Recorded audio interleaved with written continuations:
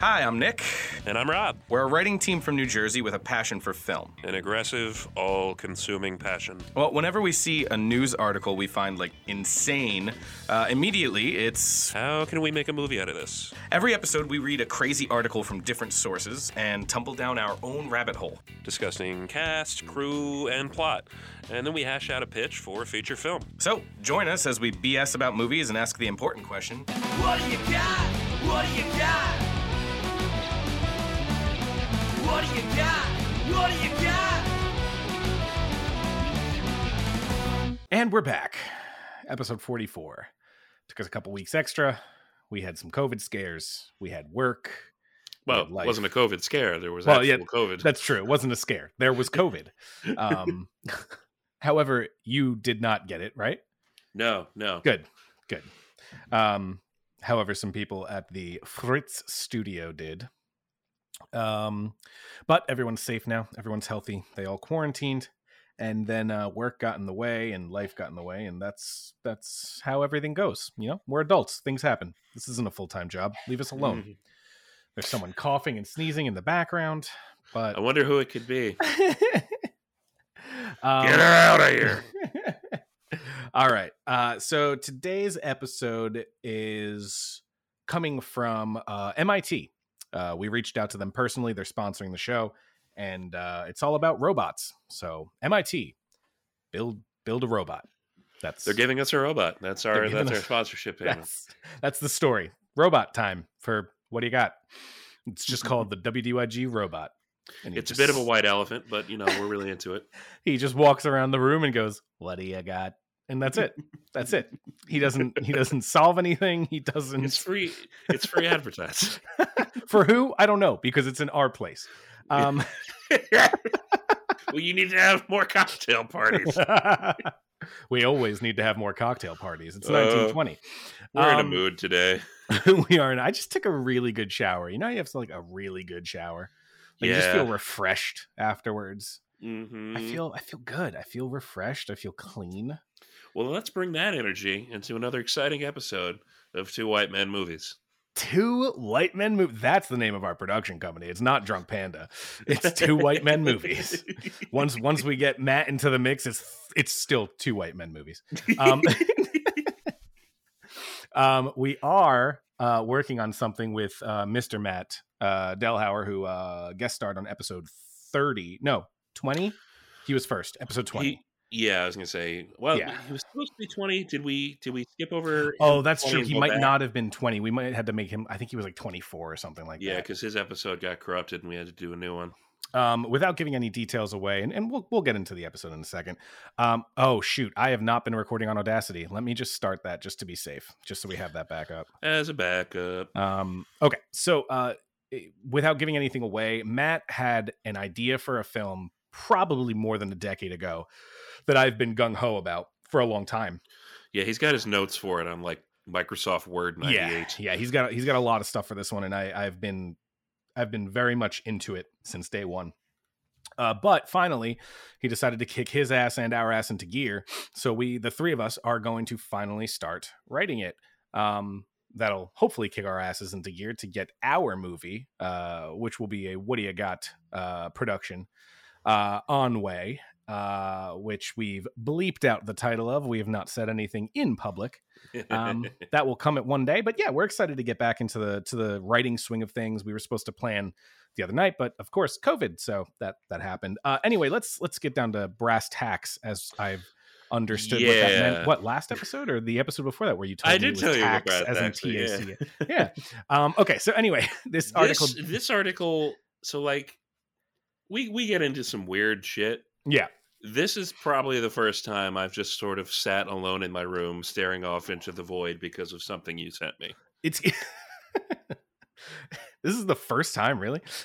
or just the first time for the podcast? I have a pretty high constitution for the things you sent me for this podcast, but this time it's just a series of words that shouldn't fit together, and yet they do. Yeah, so the article is from MIT.edu, the Tech Online Edition. This article is from the 90s, so 1998. There's some verbiage in here that I'm not going to repeat because that verbiage we wouldn't technically use today because it's not apropos. We're not going to use it. That verbiage being the R word, another synonym for mentally challenged. We're not going to be using that word, even though it's in the article. So just take that with a grain of salt. If you happen to read the article, you're going to brush over that word a couple times. We're not going to indulge in it. Basically, back in the 90s, I'm sorry, back in the 40s and 50s, MIT and Quaker Oats had an agreement, which was basically a scientific test. What was happening was the two of them paired up and were basically, I don't know, how would you say it? They were forcing people to eat radioactive metals in their morning breakfast cereal. Yep. That's probably the best way that we can put it. In the 90s, they agreed to a $1.85 million payout to the children at the Walter E. Fernald, I believe, state school, who were subjects of nutrition studies during the 40s and 50s, part of a court settlement. The students were fed breakfast cereals laced with minute amounts of radioactive iron and calcium tracers. The children were encouraged to take part in the testing with promises of gifts or trips to Red Sox games, which, I mean, 1940s and 50s, you're getting to see Ted Williams. That's a pretty big get. They were officially designated as a school for, and I'm going to skip that word, mentally challenged children.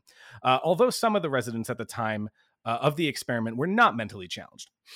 Following the declassification of federal records on post-war radiation experiments in 1993, a state task force investigated post-war radiation experiments throughout Massachusetts. They found that children at the institute were used in experiments without the informed consent of parents. A class action suit against MIT and Quaker Oats was filed by former students in December of 1995.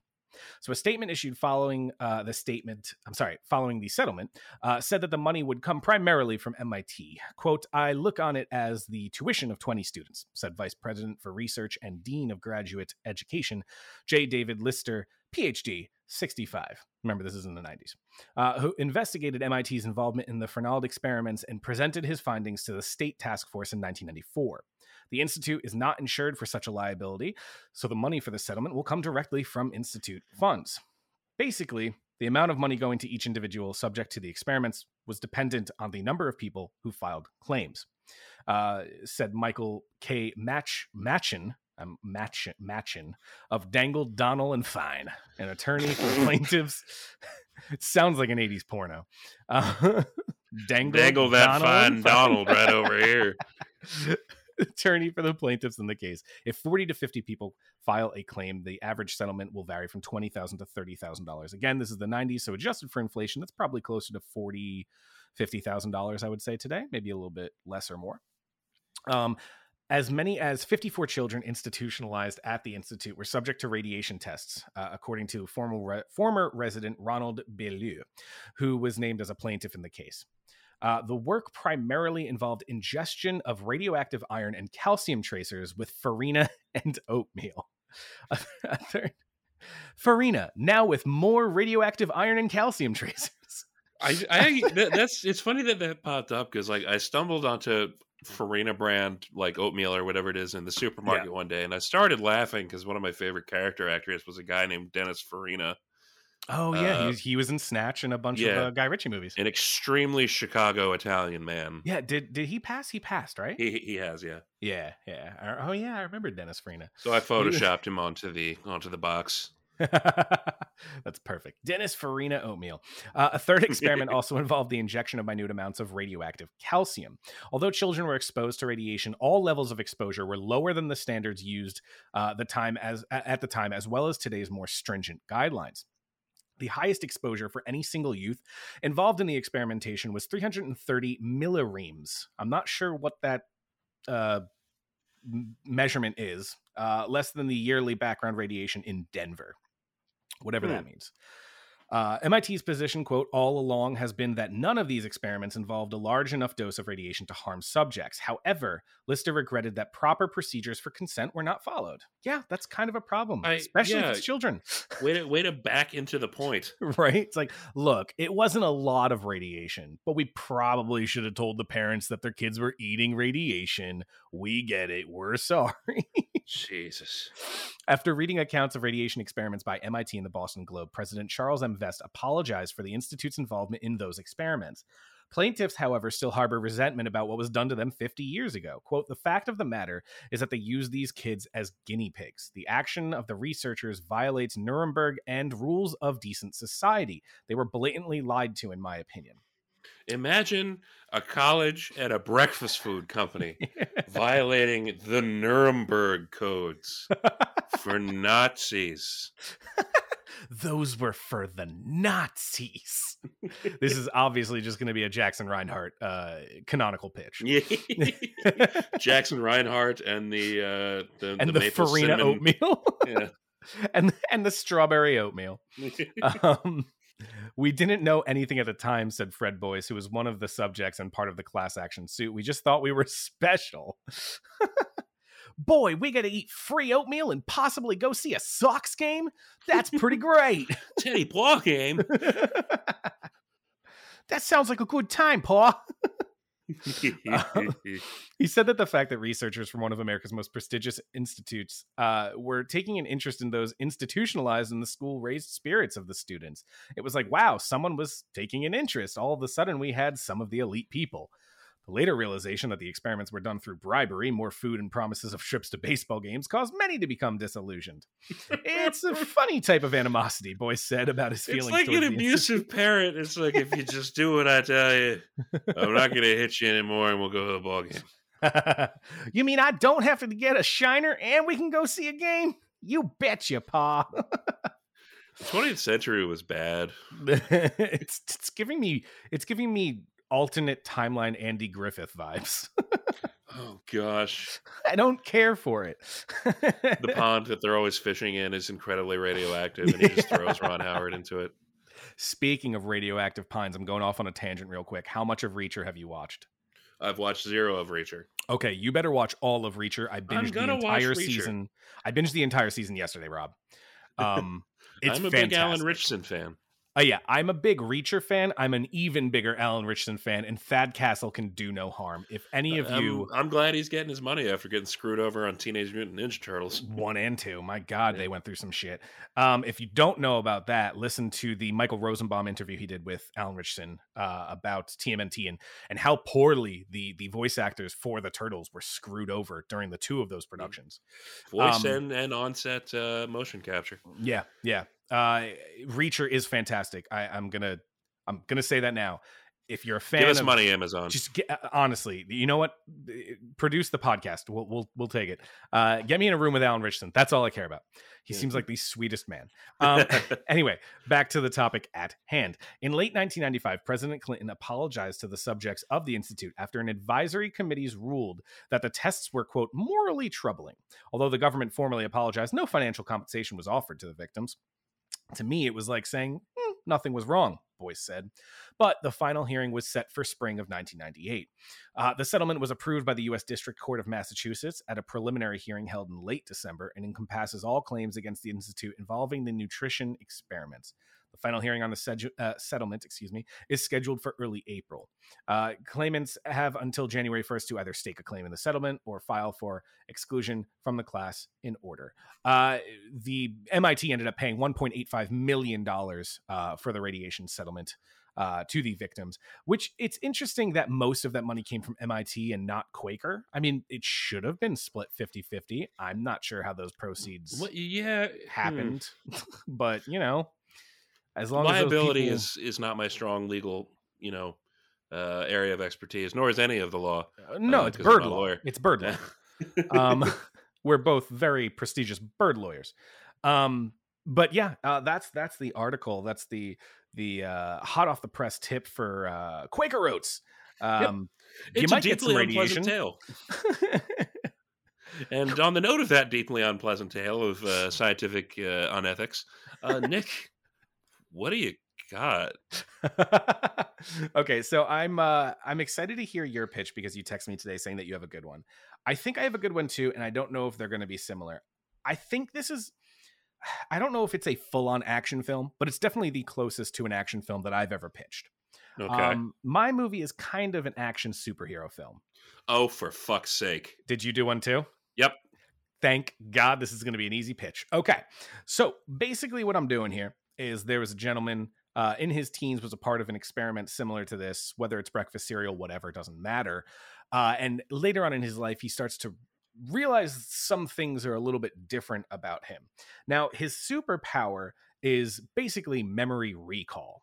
Now, that doesn't mean for himself, which he can do for himself. But if he comes into physical contact with any person, he can basically recall anything from their life, phone numbers, bank accounts, memories with their family, loved ones, anything at all.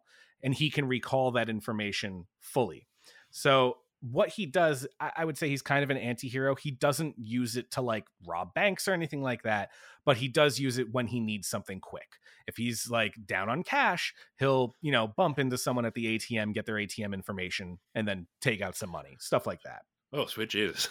Yeah, it's kind of a cool concept. I'm pretty excited about this one. But yeah, it's memory recall, and he can use that against everyone. Basically, the premise of my story is that he accidentally bumps into the person who was responsible for these research experiments back in the 90s or whenever they were, when he was a teen. And he accidentally bumps into them and remembers these things, which have kind of been blocked from his memory due to like, what's it called when you block something from your own memory? What's it called? There's a thing for it. Dreamcatcher talks about it. What is it? I'm sure the word trauma is involved. Yeah, something like that. When you block out that type of stuff from your memory, it basically comes flooding back to him when he accidentally bumps into this person. So he kind of wants to get revenge. That's kind of the only premise I have for this film. It is more along the lines of like him trying to figure out a way to ruin someone's life, which he can do very easily by having all this knowledge. My cast of characters is going to be fourfold. I have the main character who's going to be played by Dylan O'Brien, who I think is a very talented actor from Maze Runner and Teen Wolf. Yeah, I'm glad he's not dead. Yeah, he went through a very serious brain injury on one of the Maze Runner movies, and he was out of commission for like I think 9 or 10 months in the hospital.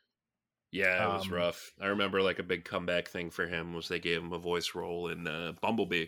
Yeah, so he's doing well, I believe, and I wish him all the best. I think he's incredibly talented. He was actually, before Tom Holland was cast, he was my choice for Spider-Man.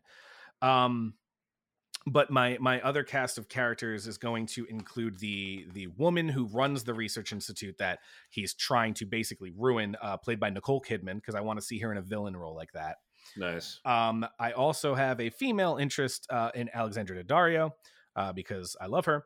And then I think my fourth is supposed to be like a cop or someone trying to like track down Dylan O'Brien's character. I don't know exactly how. I didn't get that far, but that's going to be played by James Marsden.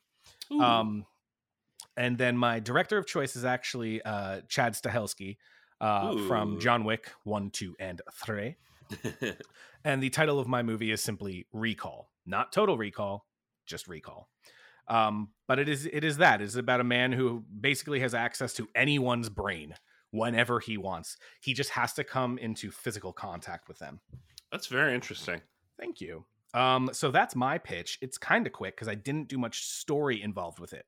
Kind of the same. Okay, good. I want to do that together. So Rob, what do you got?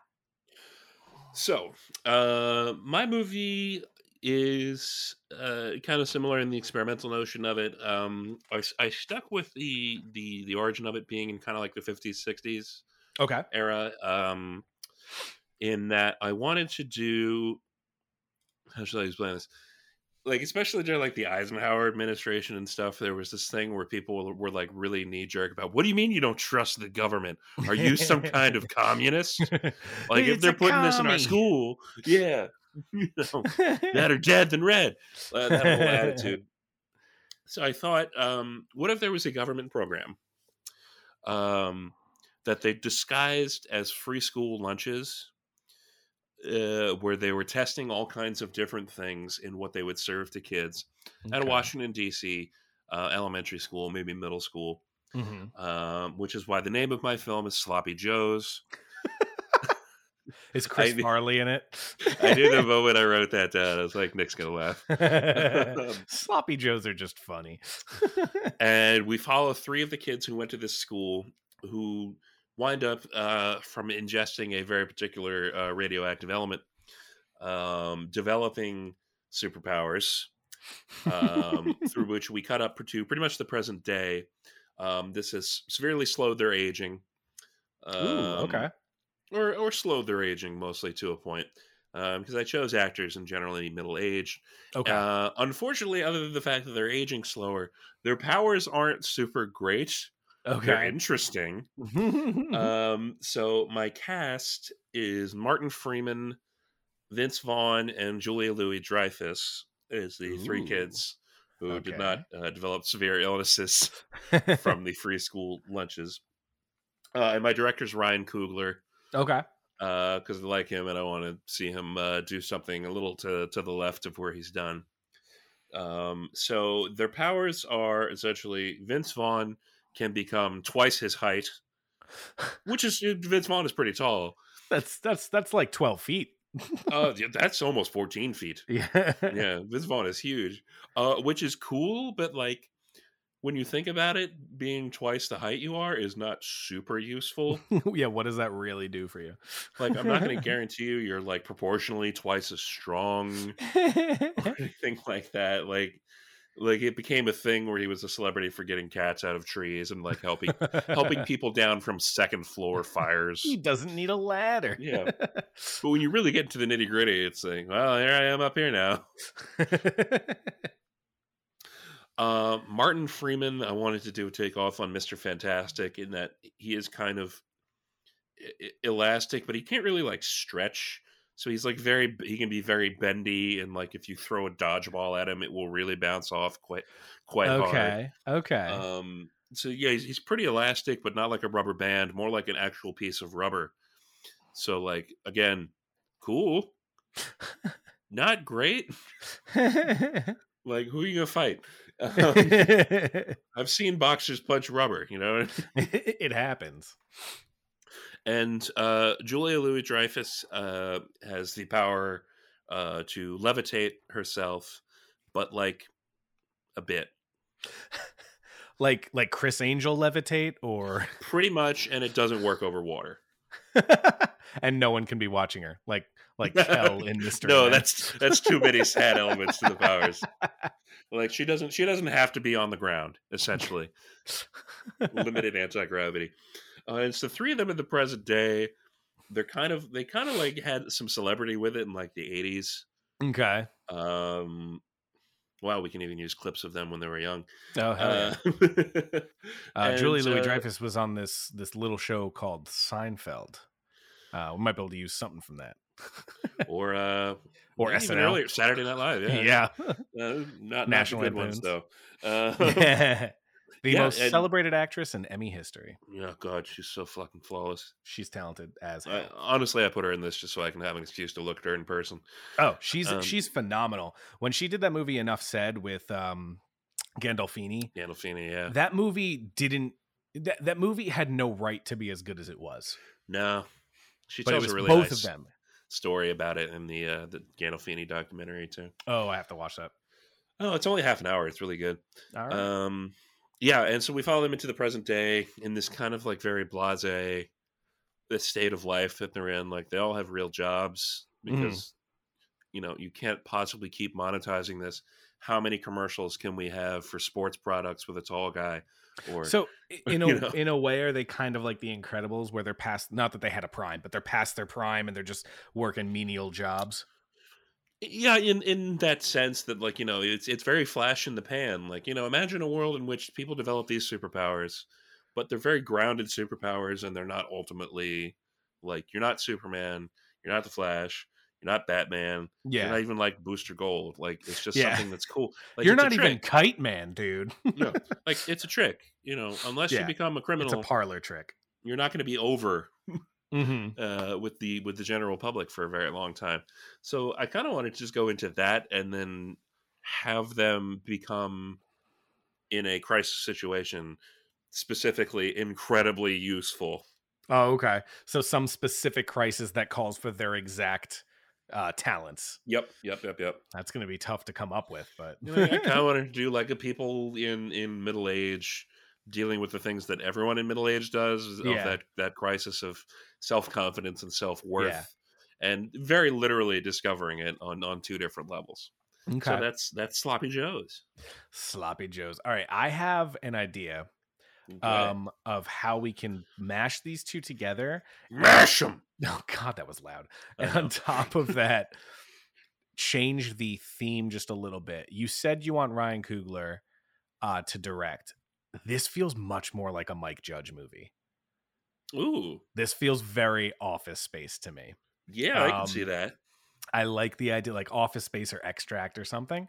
I like the idea of it just being about these middle-aged people who are just like, oh, you know, we had a couple ribbons and rewards back in the 80s and 90s. No Mhm. one knows who they are anymore, but every once in a while, like, you're tall guy, right? And like that was his name, like tall guy, floaty girl, and like bounce man. Like that's their names. I like the notion that Vince Vaughn is just so utterly fucking over it. He's like, yeah, I'll take your picture for like $20. yeah, he starts charging for it. But the idea that I have of how to mash them up, we turn my character into the villain. There was one person in the experiments whose powers are actually incredibly useful and super powerful. So we have one character who stays in the dark, right? Like they're not in the limelight, they don't want to be seen, they're like a ghost, but they're, you know, they're robbing banks, they're stealing pension funds, everything like that. Maybe the three of them work at like an office building like that, where, you know, an insurance company, and they're looking at all these like pension claims and stuff like that, and they start to dig into it and notice something. Ooh, I like that a lot. So we have it would have to be someone. I mean, it could be Dylan O'Brien. Actually, we can just say that he aged even less because of how powerful he is. Like everything came out great for him, and he at this point he's passed on his business to himself as his son. Yeah. Oh, that's so good. So he's not drawing any attention to himself. Yep. The new kid who's, you know, inherited daddy's money. Yeah. When's the last time we even saw Mr. O'Brien, right? So we have Vince Vaughn, we have Julie Louis-Dreyfus, and Martin Freeman, you said? Yes. Okay, so the three of them work at like this insurance company in like the claims department doing menial work, very Mike Judge. And they start to notice something wrong in like the books or something like that. And that's when they start kind of digging deeper into it, and it sort of becomes like this thriller. Where we're starting to dig into the background of maybe his company is, you know, whatever it's called, fucking Golden Coin Industries, whatever, where he does something super generic, right? Like it's a generic company like that sketch you and I want to do. Yes. Where it's just like, oh, they fund operations in international economic resources for, you know, current events. What does that mean? Well, you know, they handle the funds for these events that are currently going on. We provide support for digital transactions at both a domestic and an international level. What kind of digital transactions though? Like, is it like crypto or is it what? Oh no. They don't elaborate any further. It's like a Cyberdyne, but it's just completely generic. Yeah, like you could talk for like a whole page about what they do, and not get any information out of it.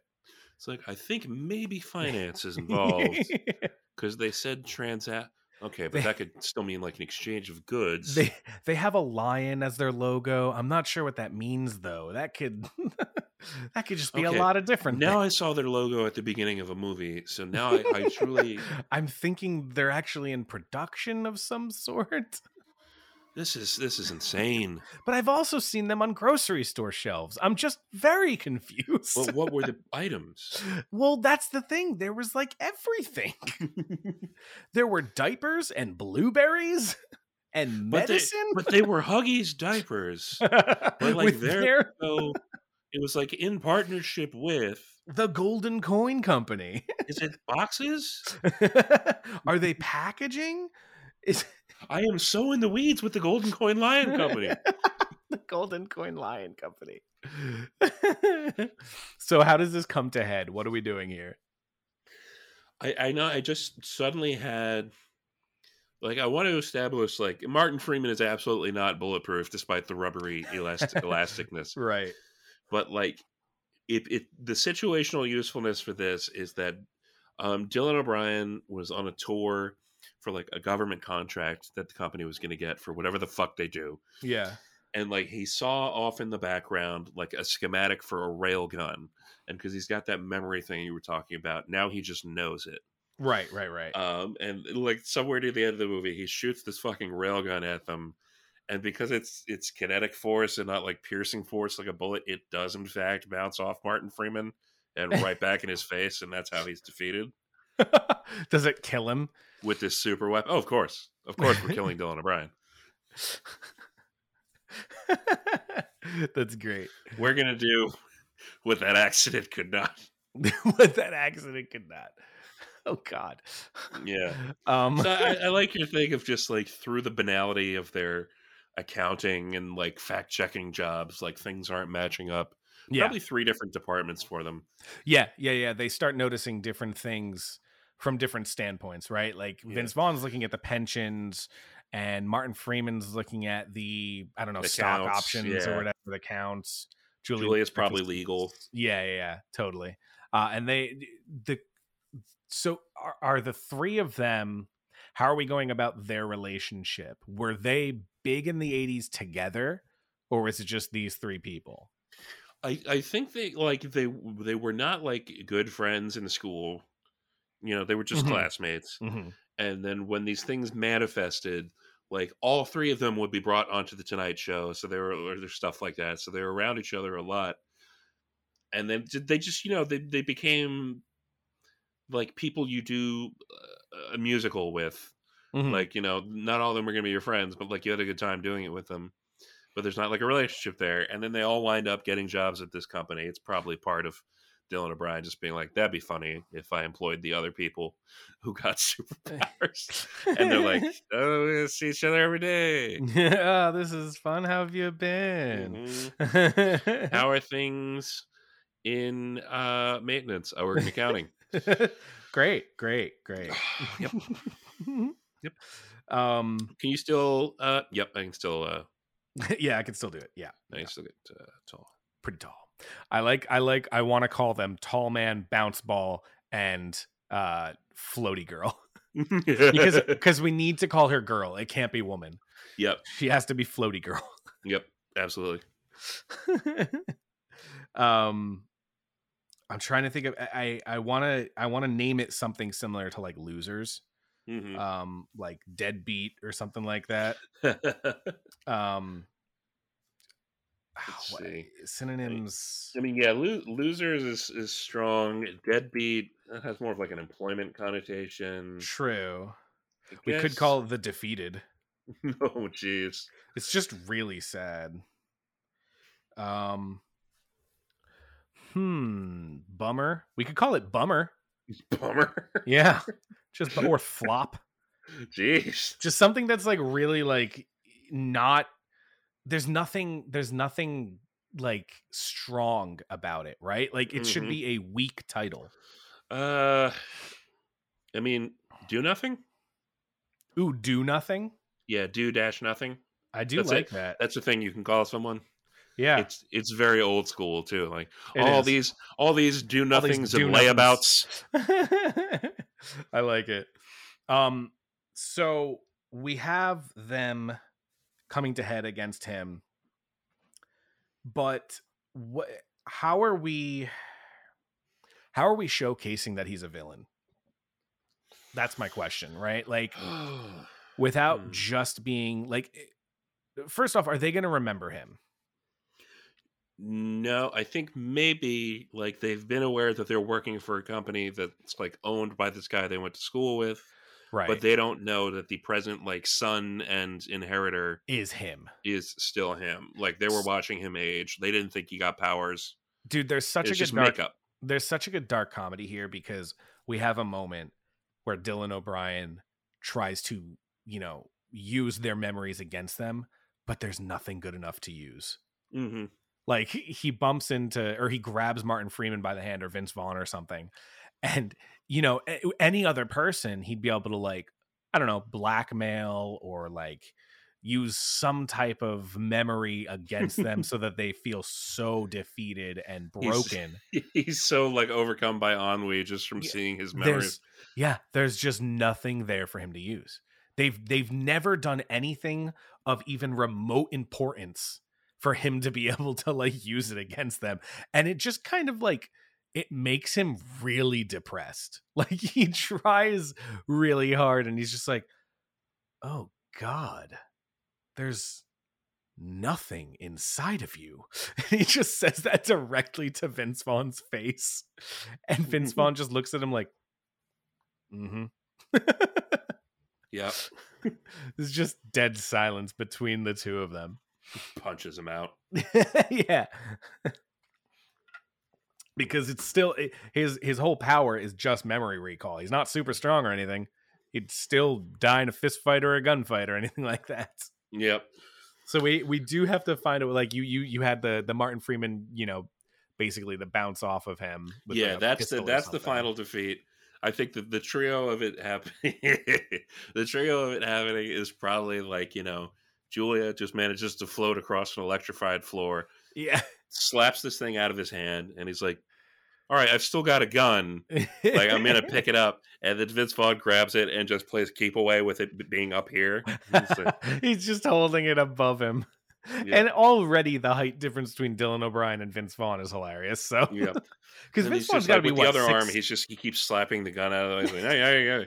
Is he like 6'6" or is he taller? He might be 6'6". I know he's well over 6 feet. Let me double check. Yeah, he's a tall gentleman. Have you seen Freaky, by the way? Yes. Vince Vaughn is 6'5". 6'5". Okay. So he's Jack Reacher height. Bring it on back. So there's a 13-foot tall dude.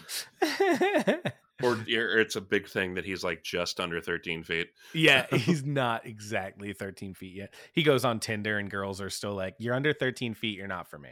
Yeah.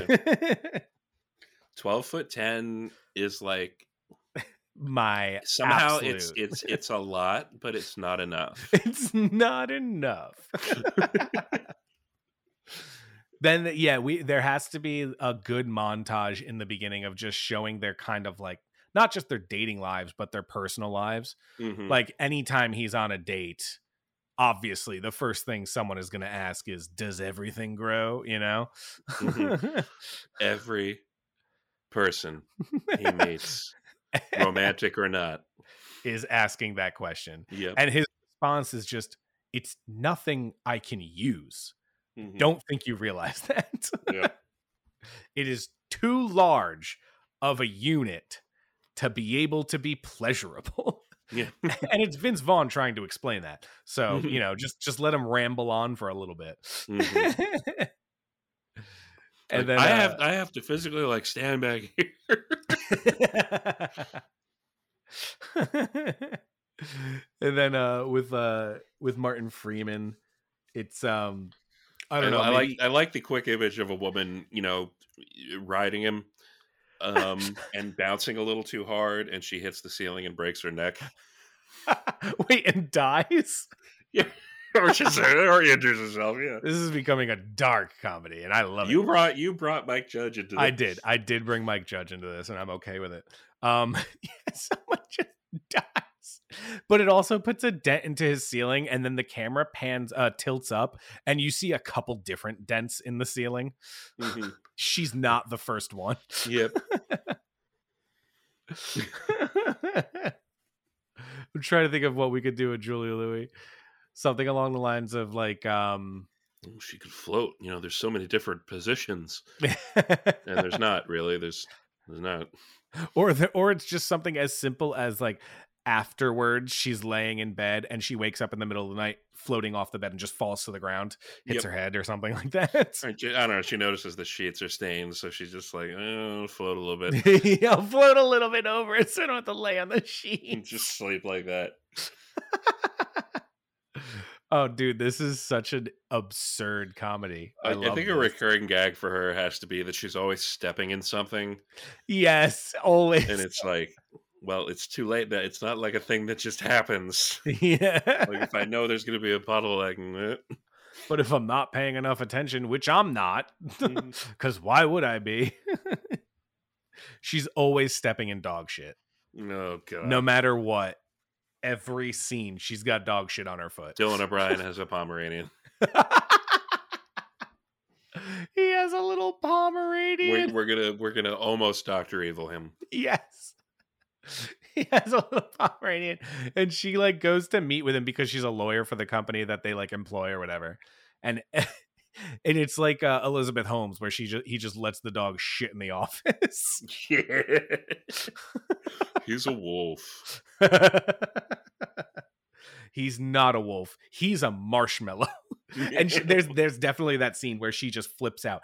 Not a wolf. Not a wolf at all. Somebody on Twitter said that playing Elizabeth Holmes in a movie should be like the new Batman thing, in that like every 5 years someone else should get to do it and do their version of The Voice. Who's playing her again? Who's it? Emma Stone? No. I know Amanda Seyfried is, Oh, they're doing multiple. and I think Jennifer Lawrence is. Yes, Jennifer Lawrence. That's the one I remember. Yeah. She was just committed, right? Committed. She was just she was just committed. She should be committed. She was just She was convicted. convicted. Mhm. But she was also acquitted on certain things, or For a couple counts. Yeah. I gotta watch Legal. I have to see that video.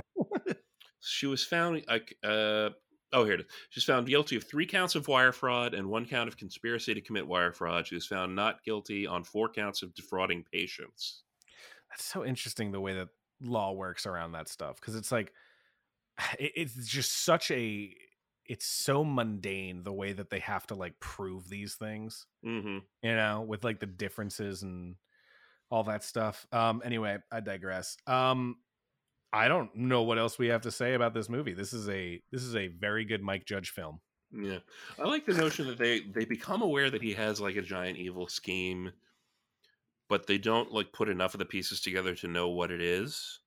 They just know that it's bad. They don't know what he's actually trying to accomplish. And his villain monologuing, because I like the notion that in theme with the company, he can be an extremely vague person. Yes. So his villain monologuing is like this epic speech of like villainy and the world and all But these it's things, but he so never actually generic. says Yeah. what he's doing. It's so generic. No matter how many times he explains it to them, they're just not getting it, because he's not saying anything of substance. It's just words being jumbled around in his. It's like he's a Mad Libs with generic wording, and the 3 of them are just standing there like, I don't know what's happening. I know it's evil, but I don't know what it is. I know it's bad. I know it's bad. We have to stop it. We have to stop what? Whatever it is, we have to stop it. It's the South Park underpants gnomes. It's just like step 1 is collect underpants. Step 3 is profit. Well, what's step 2? Well, step 1 is collect underpants. It's step 3 is profit. Hey, Billy, what's step 2? Step 1 is collect underpants. And they're just going through the paperwork the entire time, just looking through manila folders of bland information, numbers and Excel spreadsheets and graphs and stuff like that. So I know it involves a lot of weapons, and at the end, he keeps using the word totality a lot. But no, look, I don't see any weapons in the budget. I'm not sure if there are weapons or not. Do you think it's like? Do you think it's a metaphor? I don't know. Can like, we just we're ask out him there? to explain? We're out there fighting the corporate war, and it's just our army and our weapons. But it's like capitalism bad. Is that the takeaway here? The overall picture is bad. Like we can all like if you just step back and look at it, it's like this is bad. We don't know what we're looking at, but we know it's not good. It's like the sailboat picture. Like once you focus, like there it is. There's the sailboat. But I don't know if the sailboat's in trouble or not. Should we turn this over to someone? We could. I feel like they're gonna have the same issue. That might, you know what? That's what it is. It's legally, so that if we show this to the cops, they'd be like, "Huh." It's, you know what it reminds me of? It reminds me of J.K. Simmons and Burn After Reading. Yeah. So what did we learn here? I guess we learned not to do whatever the fuck it is we did. We did. Again. And she wants us to pay for her plastic surgery. Well, fuck it, pay it. Yep. Whatever. It's fine. Put that fucker on a plane. So he's dead. Everyone who's been involved with this is dead. Yeah. So there's nothing to clean up. No. All right. Jesus Well, fucking Christ. Fuck it. I don't know. What a great ending to that film. I love that film. It's that's the energy. Yeah, exactly. It's Burn After Reading meets Office Space. That's literally what it is. I want to write this one. Even at the end, like, they're on the Tonight Show again, 40 years later. It's just like, so, can you take us through? What did you actually do? Well, we definitely killed a guy. And that's the end of the And that's the cut to black right there. Mm-hmm. We know it's good. Saying that. Vince Vaughn and saying we that. Killed a guy. They have him sitting there 14 feet tall in the chair. Mm-hmm. He's with whoever, How's the weather up there? Julia Louis-Dreyfus is floating just above the chair. Mm-hmm. And poor Martin is just like, I can't actively do it. I can't. There's nothing. If you hit me with a boom mic, I guess there'd be a nice dong sound. But I don't know. Let's get Questlove from the Roots. Drums on him. You just end it with a cameo of Fallon. Yeah. No, we're not going to end it with Fallon. We're going to end it with that guy I know who does a Fallon impression. And it's going to be really mean. It's perfect. All right, Do Nothing, directed by Mike Judge, starring Martin Freeman, Vince Vaughn, Julie Louis-Dreyfus, and Dylan O'Brien. Coming to theaters as soon as it's ready. Just as soon as we do it. As soon as it happens. Not gonna lie though, I want to brainstorm on this one a bit. It's such an absurdist comedy is so fucking good. Yeah. Just those scenes would be so great of them just in the office contemplating what they're seeing, but they don't know what they're seeing. We're going to have so much fun, and it's going to be such a bad movie. It's going to be the new Mystery Men for sure. Oh, well, it looks like they had fun doing it. Except no one ever wants to talk about it. Yeah. But yeah, all right. So everyone, thanks for listening. We are sorry it took us a little while to get episode 44 out. Episode 45 should be out on time. This episode will be launching when you listen to it, or at least the first time you can listen to it will be February 12th. And then the next episode should be the 26th as we continue back to our every other Saturday schedule. Yeah. You know where to find us: Facebook, Twitter, Gmail. No Instagram yet. Still not Instagram. Still working on it. But other than that, I don't think I have anything. Always looking for some listener content, like, review, subscribe, all that fun stuff. Send it to your friends and family if they're looking for a good podcast. But yeah, I don't, anything, Rob? Just, keep trying to stay safe out there, guys. I live in a fully vaxxed, really safe house, and it's still, the Rona snuck its way in. Yep. Yeah, so, it'll happen. Keep on keeping on. And thanks for joining us. We hope you enjoyed this one. We hope to have you back for the next episode. Once we hit 50, we're going to do a little milestone thing. We're still not entirely sure what it is, but we're going to put together something a little bit fun, something different, shake it up a little bit. Mm-hmm. Well, until next time, I've been Rob. I've been Nick. And that's what we got. What Do You Got is recorded live at the Cape Swoosh Studios in Bloomfield, New Jersey. Our theme song was written and performed by Trevor Campbell. Additional music is provided by Kevin MacLeod of Incompetech.com. And our wonderful logo was designed by Gabby Weiss. You can find her on Twitter